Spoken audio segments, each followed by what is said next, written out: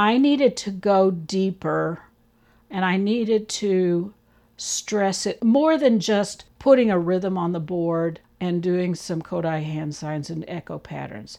That we really needed to make it a core part of our rehearsal. What I discovered was by putting all of this curriculum in a method, it gave those tools to all of the students, including the ones who maybe weren't the stars. And by breaking it down into little chunks, little step by step, they were able to grasp it and become successful. Welcome to Sing, Coach, Conduct, the podcast for singers and singing teachers.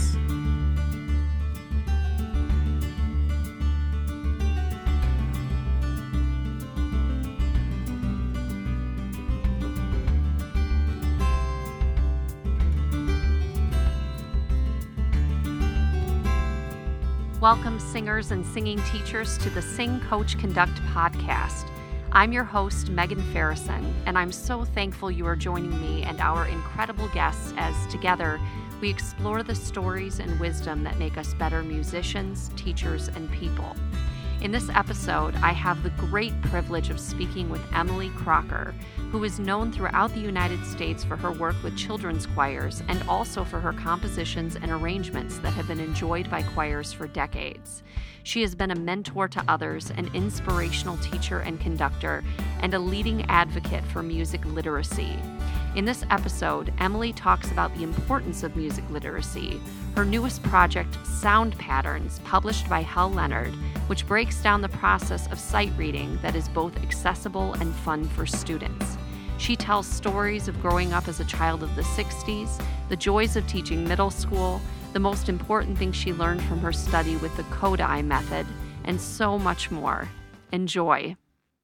You are nationally recognized for many things that you have done in teaching and music, composing. You've worked for Hal Leonard for, was it 29 years as the vice president of? My title eventually was vice president of choral publications. So you are a woman of many different talents. And so tell me, what do you think it is about your work with children's choirs that makes you nationally recognized? Well, I'm not sure. I was actually thinking about this, and sort of thinking about the at the time that children's choirs. Of course, there have always been children's choirs, but in the 80s, early 80s, they came to prominence nationally. I think through the work of Jean Ashworth Bartle from Toronto Children's Choir, Doreen Rao, Mary Getze, some of these wonderful conductors and teachers. And so before long, you noticed that there were children's choirs kind of popping up all over the place.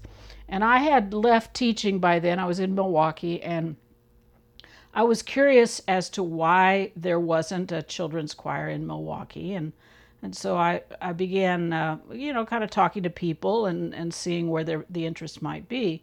And, there had been children's choirs. They had sort of died off or fizzled or whatever. And so, I guess I was a little cheeky about it, but we decided to just jump right in. And so we ended up with, like 20, 25 kids the first fall. And we kept them. We gave a concert in December, and then each year we just kept adding more and more kids. And it was like they would tell their friends, and they would or teachers would hear us at convention or whatever.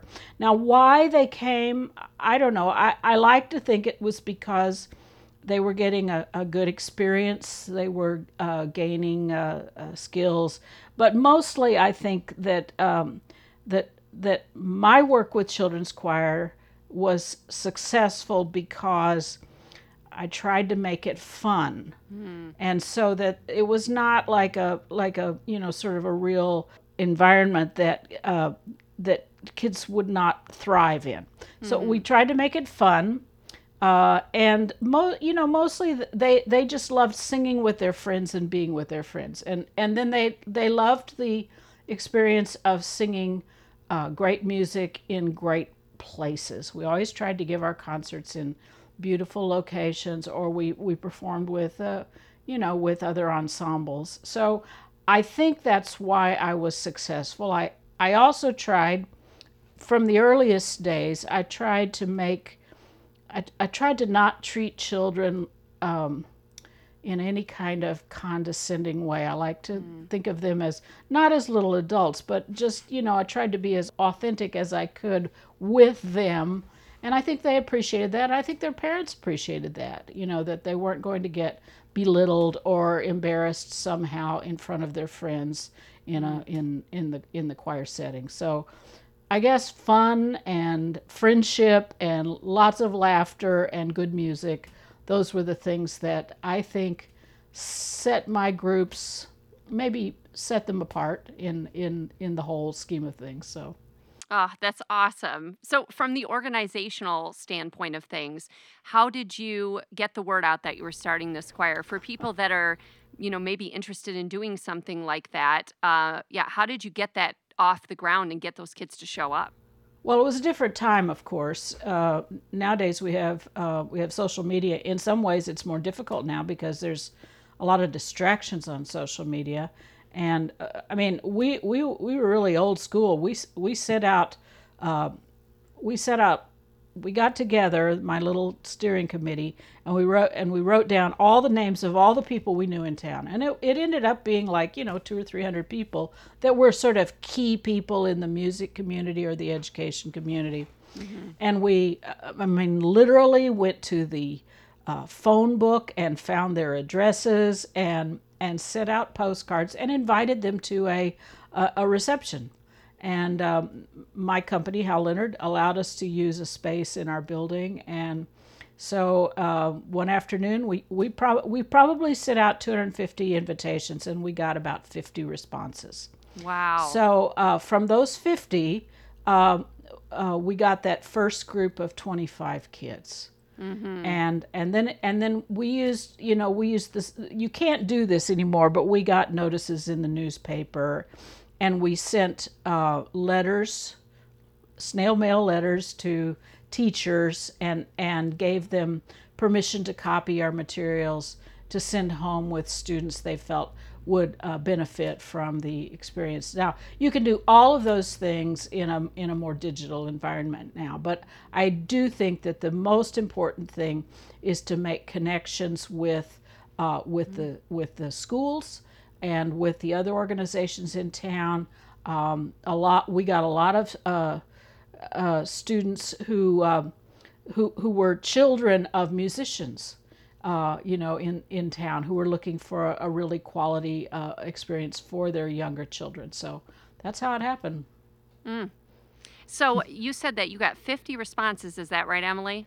50 responses from the 250 letters that we sent out to key people in the community. Yes, right. Great. And then you said from there you ended up with your first 25. Yes. So did you go through a process of choosing from those 50, or how did that work? No, we got 50 adults, 50 teachers and parents and key people. And they put the word out, and from that we got calls from parents. And so then those we did not turn away any child at that time. I think there might have been one or two boys. We weren't really prepared to accept boys with changed voices at that time, so we sent them on, to somewhere else so that they could have a good experience.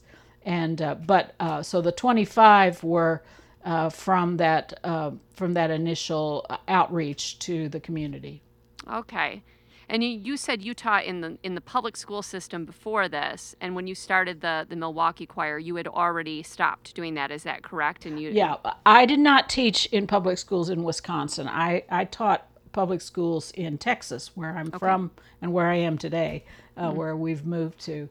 I taught in several districts in the Dallas area. So, what levels did you teach? I taught all levels. I taught K through, high school. So mostly I taught middle school. So that was my claim to fame. Oh, I love middle school. I love middle school students. I know. Tell me your favorite thing about teaching middle school kids. Well, there's no filter, obviously. But the thing I like about middle school kids, and I like it more than, the best thing about middle school kids is that they will go as far as you can take them. And a high school student, now this is a little bit, I don't know, some people might disagree with me on this, but high school students tend to just go as far as they want to go. But a middle school student, if you can get them on your side, and they trust you, they will work like crazy to achieve. And because I think a lot of us music teachers now, if we think back to where we got our spark for music education, a lot of times it was middle school. There was a teacher at that level that gave us a sort of a special, gave us some special interest or paid attention, or we sort of began to emerge from our shells at that point. So that's what I love about middle school. They're funny. They're just as funny as can be. Yes. And you can, you come home and the most hilarious stories can be shared over the dinner table at night because of what has happened in the music room that day. So is it true for you did you get your spark in middle school? I have to say that is true, and there is a bit of a story here, so if you'll bear with me. Oh, please, yes. Well, when I was in middle school, my family had moved to Oklahoma from Texas, and we actually moved around a little bit, and we ended up my 8th grade year in a town, Weatherford, Oklahoma.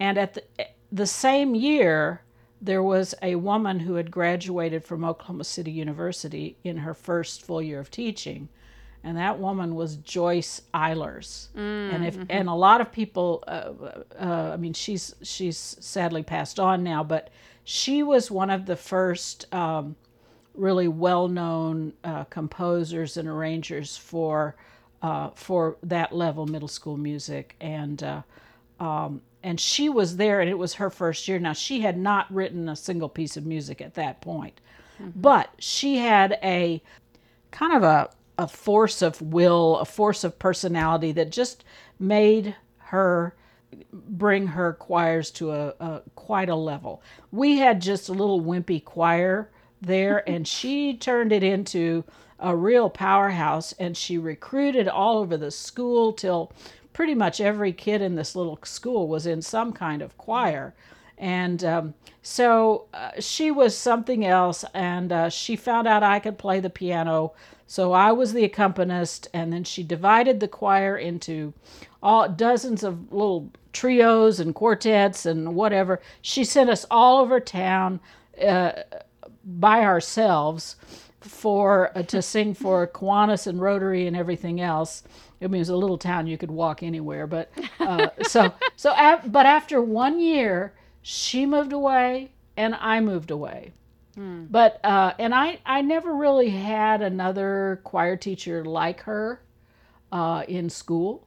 And later, just to jump ahead and finish the story, later I saw some music that she had written, and it was so well written for kids that my 3rd graders could sing in parts with that music. And so I said, okay, this has got to be the same Joyce Eilers. Sure enough, and we eventually reconnected, and she's the one who kind of brought me into the publishing world. So she had become an editor by that time. So she fantastic force of she was really sort of a force of nature, but she dedicated her life to helping kids learn to sing. And so I was lucky to have her at the early stage. So She was the reason that you wanted to become a music educator? that was, well, I think she at that point kind of gave me an idea of what is possible. I was actually more, I played the French horn, and I anticipated being a band director. So I kind of went through school toward that. Then when I got out, I had the opportunity to go into vocal music, and it seemed at the time the best thing to do. And so that's what I did. It's amazing to me how many people I've spoken to, done interviews with, that were going to be band directors. And then, I mean, I'm one of them. My husband is one of them. And like so many people so it just cracks me up. And I like to joke it, but in a serious way, that, that the band directors make the best choir directors, or the people that were going to be like, because there's something about having that instrumental background that I think there's an advantage to that. There definitely is. I mean, I obviously had to. I didn't sing badly, but when I became a choir director, I then started taking. I took some voice lessons and vocal pedagogy and improved my singing to the level that that my choirs didn't sound sort of, honky or whatever. So yeah, but I think having that instrumental experience was definitely an asset in my choir directing. So, and I'm not afraid of instruments.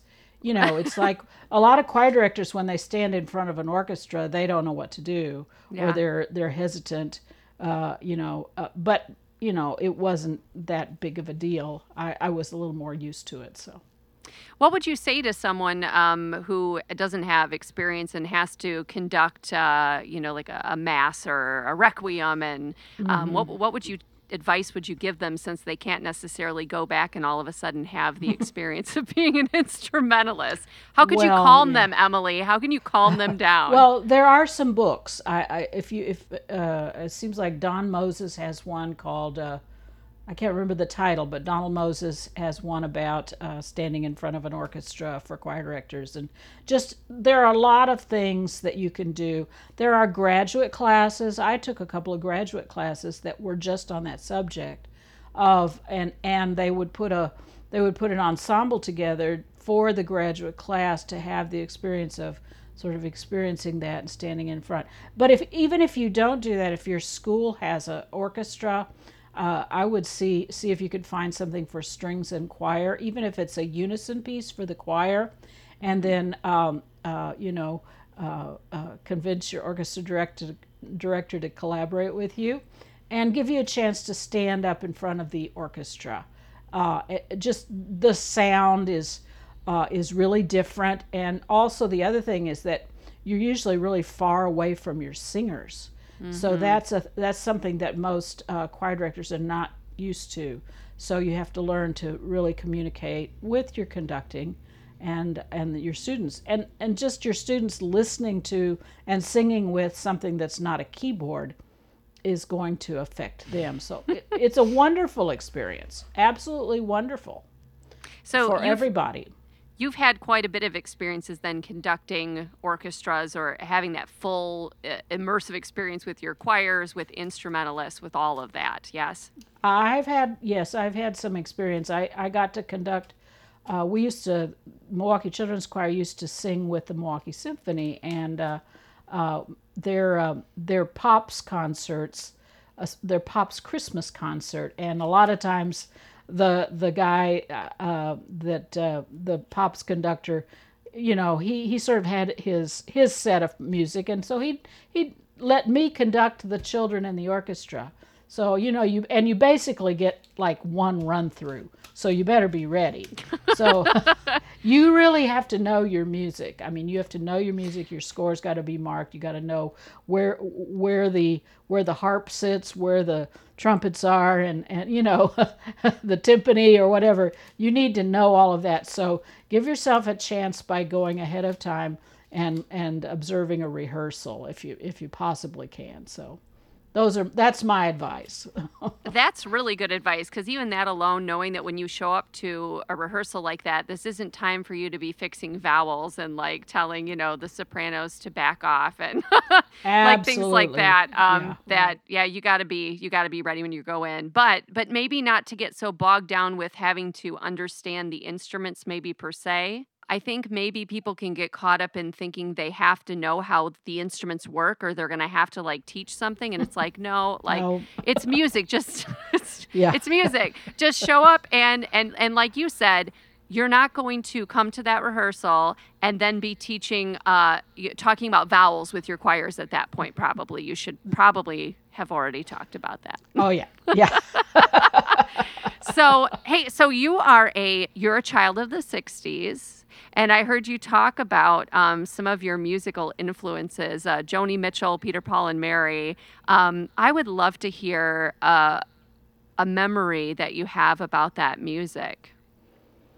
Oh my goodness. Well, one thing is different that our students and really students from the 90s on probably don't know, which is that you didn't have a lot of access to music. I mean, you had the radio, which was mostly AM radio, so you listened to what the radio station played. And then, when a new album would come out, somebody in your group of friends would go buy the album. We didn't all go buy the album, but one person would buy the album. Then we'd all go over to that person's house and sit around and play that album, over and over and over until we learned all the songs. You sort of pooled your music that way. So, and you usually went to the person's house who had the best stereo system or hi-fi system, as we called it. Nobody had. Very few people had music like in their bedroom. The hi-fi equipment was in the family room, and so you listened, and the whole family listened with you. So that was kind of the main thing. I mean, I will say that what I did at that time, I think it maybe led to my interest in composing, was we decided to put together a little singing group, sort of a little mamas and papas kind of singing group. And I did the vocal arrangements. So we sang, Petula Clark and Mamas and Papas, and, we sang some of those songs. And I just went down to the music store where they had the latest pop sheet music and bought a copy of the sheet music. And then, I arranged it for our group to sing. So how old were you at the time that you were writing these I was in arrangements? high school, so probably 17 or so something like that, 17 or 18. And then I kind of kept writing after that. I kept writing arrangements for groups that I played with or that I was in or whatever. So where did you learn how to do that? I mean, did you just have an intuition about it, or was someone guiding you? I did take some lessons, some piano lessons from a sort of a pop jazz a piano player, and he taught me about chords. I had a regular piano teacher that I learned classical piano from, but then I took a few lessons to become to be able to play, from a lead sheet. And so playing the piano was the biggest influence, and I just tried to. I got my manuscript paper and wrote it out. And if something didn't sound good, well, we all discovered that pretty quickly. So So you learned a lot by writing these and listening and then revamping, and what a neat opportunity for you to do that in such a just sort of doing it for fun sort of way. I mean, at that time, did you have any idea that you were going to become, Emily Crocker, the great, composer and arranger, right? I mean, did you have any inkling that that's what you were going to do with your life? no, not really. I wasn't sure what I was going to do with my life, but I knew I was going to go into music, and I anticipated being a teacher of some sort, a band, I thought. But the one other thing about sitting around with your friends is that people played guitars, And so there was a lot of sitting around singing the Peter, Paul, and Mary songs, and sort of building that organic harmony that they sang. So we were used to doing that, in our group of friends at the time. Are you a mezzo-soprano or a soprano, Emily? Well, I was a soprano. I am not a singer now due to some vocal damage. So, but I did sing sort of more in a high soprano. So I know I don't sound like that now, but that's what I was. Are you willing to share a little bit more about your vocal damage? Well, yes, I'm happy to do that. It was nothing that I was doing that was inappropriate or, over talking or over singing or whatever. But I had thyroid issues, and the thyroid, there's some little nodules that grew on it that began to push my larynx. And so it created a system or a situation where the vocal folds would not connect completely, and so it was letting a little air through when I sang, and so I sounded hoarse all the time. And also there were other symptoms that were just made it sort of hard to function, tiredness, fatigue, that sort of thing, weakness. And so eventually I went to a bunch of doctors, and finally they just said, well, we need to remove your thyroid. So they did surgically, and I've taken medicine ever since, or thyroid supplements, and I have no problem. It keeps it completely regulated. But I never really gained my singing voice. I can sing, but not very high. Mm-hmm. I'm sort of in that sort of mezzo tenor range, and. But they explained it to me. It's really my age, because if you've had a disruption to your singing in the way that I did, your brain compensates for that by singing a different way. So once the stimulus was gone, the brain would have needed to sort of relearn the singing pathways, and I probably could have done it if I'd had a specialist vocal teacher at the time. Mm-hmm. But I was kind of near the end of my career anyway, so I didn't do it, and I've just focused. I can still conduct a choir. I can't really model for the sopranos, but I can play the piano, and I can sing down an octave or whatever, so they can get the idea. But that's what happened. But I really do recommend that any teacher that has any kind of hoarseness or laryngitis or whatever, that they don't ignore it, that they follow up on it, and that they get it nipped in the bud. Thank you so much for saying that. I've heard so often that women have trouble with their thyroid, but I never knew that it could affect your voice in that way. This is a new information that I'm getting at this point. So for anyone that's listening to this, and maybe it may be helpful to somebody who doesn't even realize how those two things connect. So thank you for being so open about that. Yeah. So you are a huge advocate of music literacy. And so why is music literacy so important in the classroom? Well, it legitimizes all of our work. I mean, you wouldn't expect to give a clarinet to a kid and not teach them how to read the notes on the staff. But we sort of do that, in many cases, choirs can learn to sing quite well without really being having good knowledge of music notation and reading, connecting sound with symbol. I learned early on that I needed to go deeper, and I needed to stress it more than just putting a rhythm on the board and doing some Kodai hand signs and echo patterns, that we really needed to make it a core part of our rehearsal.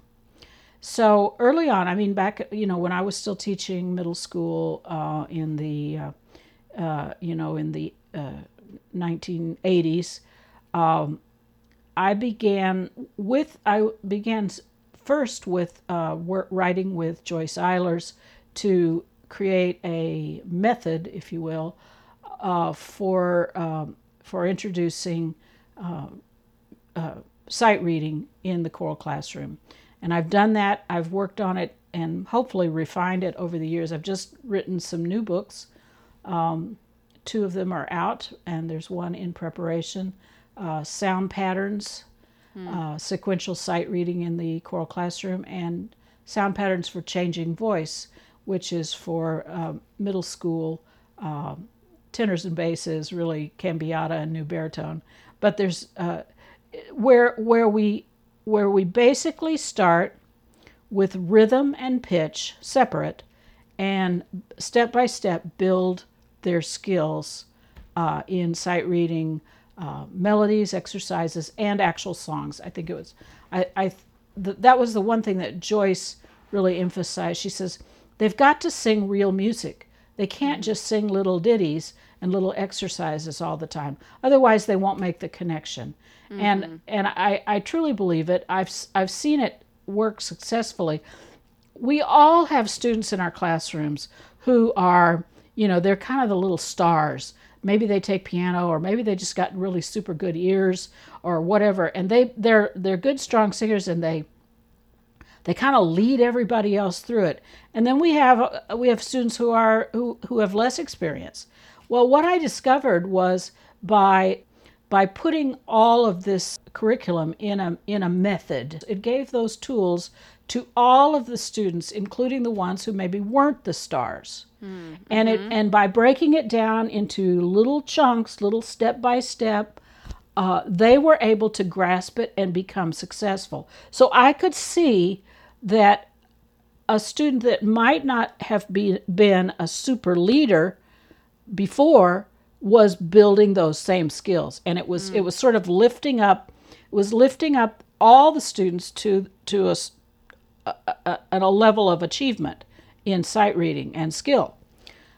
Not only that, I discovered that by teaching pitch reading and rhythm reading in the way that these methods do, it was improving their pitch matching skills. So a kid that maybe had been sort of a little bit of a growler or not consistent with matching pitch was becoming more successful.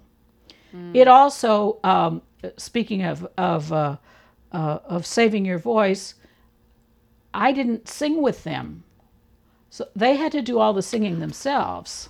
Except for echoing, when you're introducing certain pitch patterns, but they had to do it themselves, and so all I would do is I'd get them going. I'd walk around the room, smile and nod. I consider that's the best form of teaching, is to just be encouraging to them. So I just found it to be just a super boost to my program. And not just to my top choir, but really to all my choirs. So hopefully other people will see the same. It's great. It's so great. And, I'm sure that you've heard this. Well, I say that, but you probably have heard this concern of, we only have so much time in the classroom. I don't know if I have time to sight read every day or what have you. What would you say to that person? Have you heard that before, Emily? Have you heard? Yes. Okay. Oh, yeah. I used to think it myself. And but then I realized that I couldn't afford to not do it. So let's say if you have a 30-minute class, well, yeah, you're not going to give up more than 5 minutes. But if you have your materials all organized in a easy to access format, which hopefully my books do that for you, Say the name of your books too. oh. I want your method books. Sound Patterns. Sound Patterns. Yeah, Okay. published by Hal Leonard. So, anyway, to have the materials easy at hand, so that either quickly they turn to the page or you project it on the screen, and you have a quick little demonstration. You do a few little exercises, and then you jump right into whatever the sight reading for the day is. And maybe that's just a couple of lines, which you would read the rhythm and then audiate the pitches and then sing aloud, and maybe sing again just to reinforce. Or maybe maybe you get to the end of the chapter and there's a song. You might take a few days to do the song, because you can't do it. You don't necessarily have to do it all in one day. Just break it up. And it doesn't hurt to repeat things. So if you don't have a lot of time that day, just go back and do something you did before. It doesn't set you back. So I would say if you had a class of 45 to 50 minute class, which I think is fairly common in middle school. Yeah. I would say 10 to 15 minutes is going to be just about right. You do some little warm-ups, jump into sight reading, and then move into you'll find the sight reading will focus them. It will focus them, and they'll be ready, and then to work on any of the repertoire that you've selected for that day. And of course, then it's always good to extract elements of your performance repertoire to sight read, or to focus on a particular notational element or harmonic element or something as well. It's such a good point you make about the focusing, because I've always used the reasoning of, well, the better they read, then the more you're actually going to be able to do when you get into the literature. But just even the point of the focus alone just creates this exponential progress in your room, like the ability for them to achieve so much more in a limited amount of time. So that's just great advice. Thank you so much. That's it's just like so much gold. You're saying so many important things. And especially right now, when teachers feel even more limited because now they're dealing with COVID restrictions. Now they're dealing with, it just keeps piling on. It's nothing like it was when I was like, I want to be a music teacher, and I do not regret that. But also, I'm no longer in the public school system. I'm an administrator, music director at a church, but my husband is still doing it. And so I hear about it every day, and they just want to make music and inspire and help kids to be better. And often you just have to get through so much stuff to get to the work that you're really trying to do. Like, you have to get through the job to get to the work. Right. Yeah. So it's just great. So you have a vocal pedagogy degree. Is that from Texas Women's University? Is that correct? No, I only took a course in vocal pedagogy.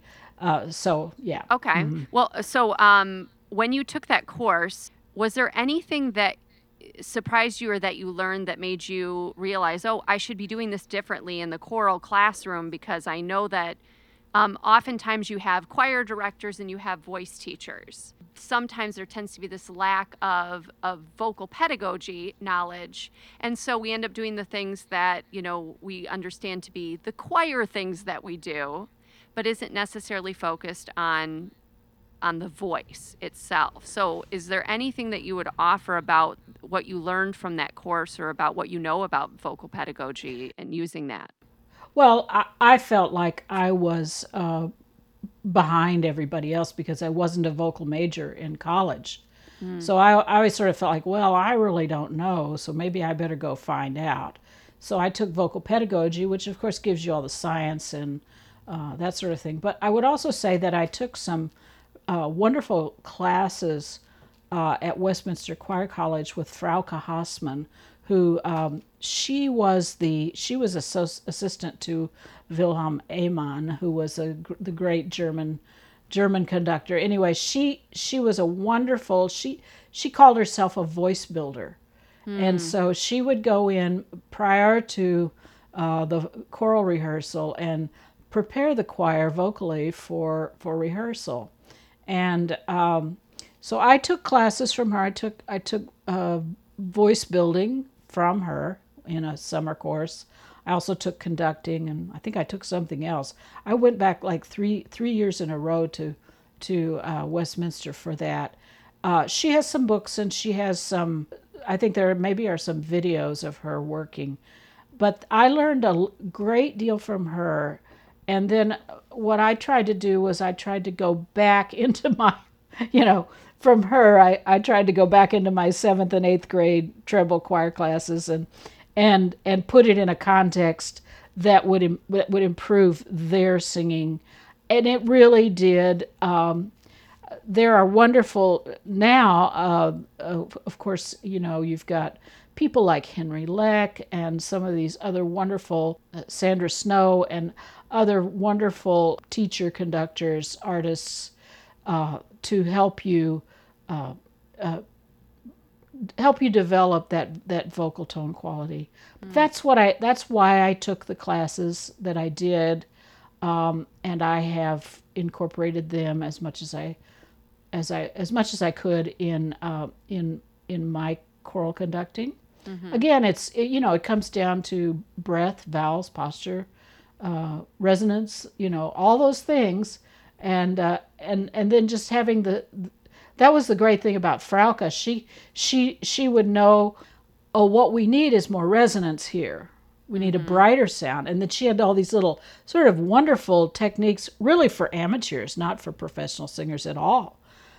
Just to, make this one little adjustment in your singing, and suddenly the pitch cleans itself right up and comes right into pitch. And so, and I used it back then. I could still sing, so I did modeling for my choirs, and they sort of sounded like I did, which was kind of a light sound, which is exactly what you're looking for in a middle school anyway. So.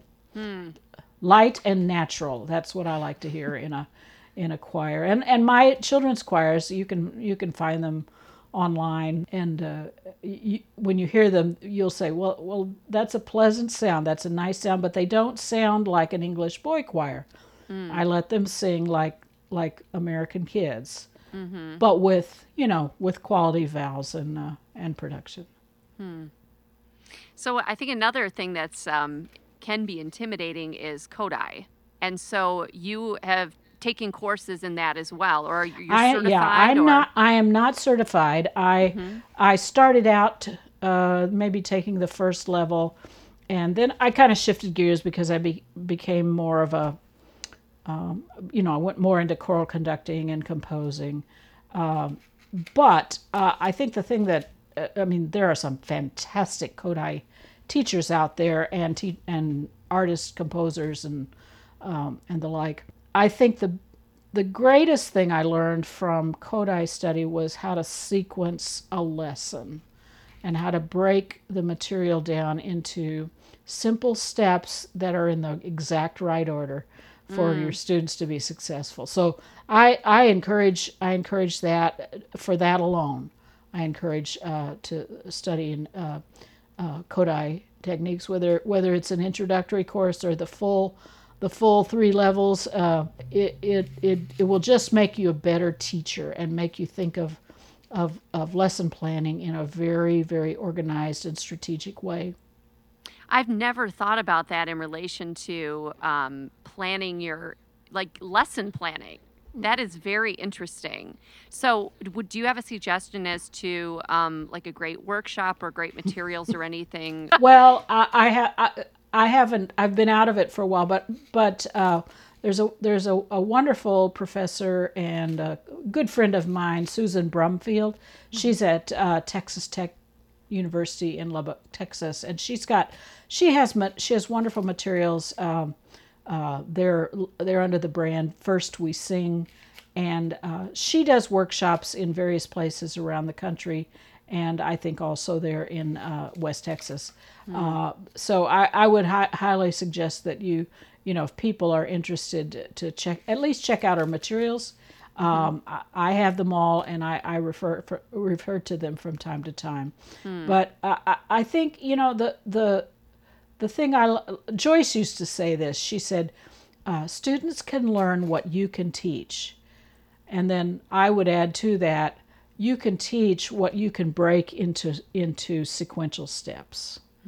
So, know what to do first, what to say first. Sometimes you just throw too much at them and they get all confused. But if you start with this and then you add this, you're adding levels, you're adding steps to the understanding. If you pay attention to your students, they'll teach you what they need to know. So. That's so great. So you're really interested in supporting young musicians, and you had talked to me a little bit about kind of filling in these gaps where there's a deficit for young people, especially during this pandemic. So can you talk to me about what are your current projects and goals? What do you want to do now at this point in your career? Well, at this point, I'm interested in, well, of course, I like to support the music in my own community. So the Fort Worth schools, I try to be helpful where I can there. And in terms of workshops or clinics or adjudication or whatever they need me to do, I'm happy to do it. We started a emerging composers competition this last year with Texas choral directors, and it's called the Emily Crocker Emerging Composer Award or something like that. So anyway, I was awesome. involved with that and support that, and we just awarded our first composer award to Braden Ayers, who wrote a lovely piece, performed at Texas Choral Directors, and it's just been released through Hal Leonard.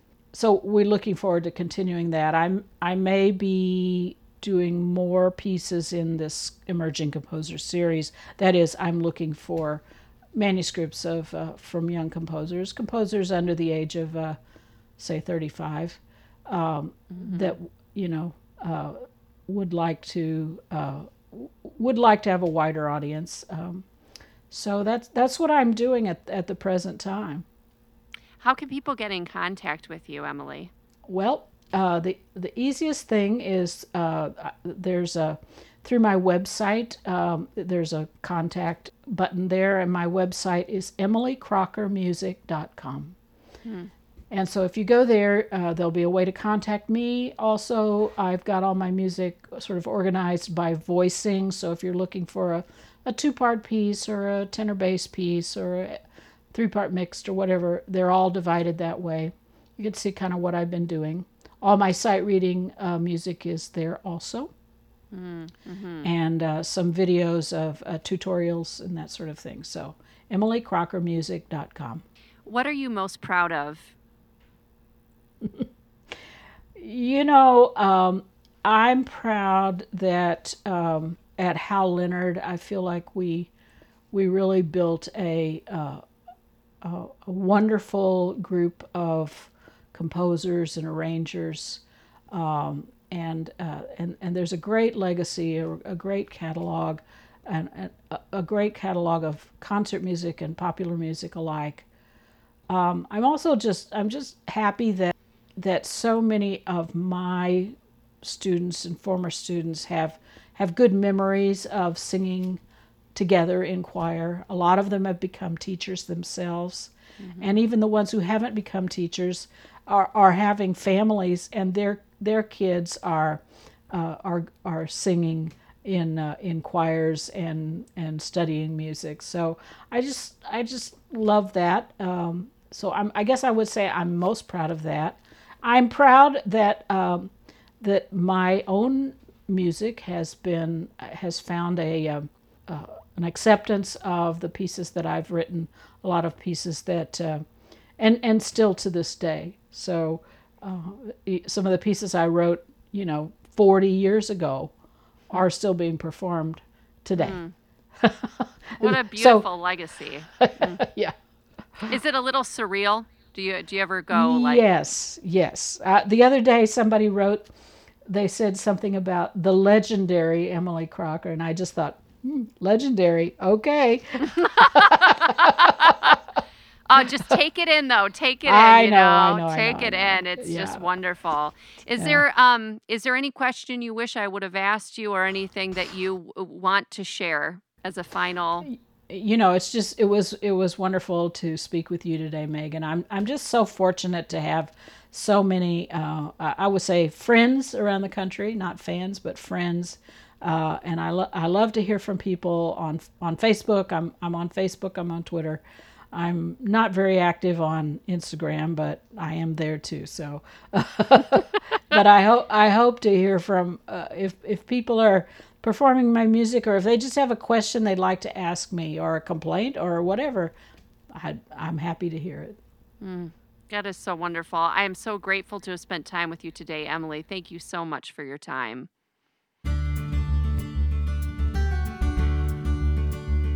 Thank you for listening to Sing, Coach, Conduct. If you enjoyed this episode and would like to hear more, please subscribe to the show by clicking the subscribe button.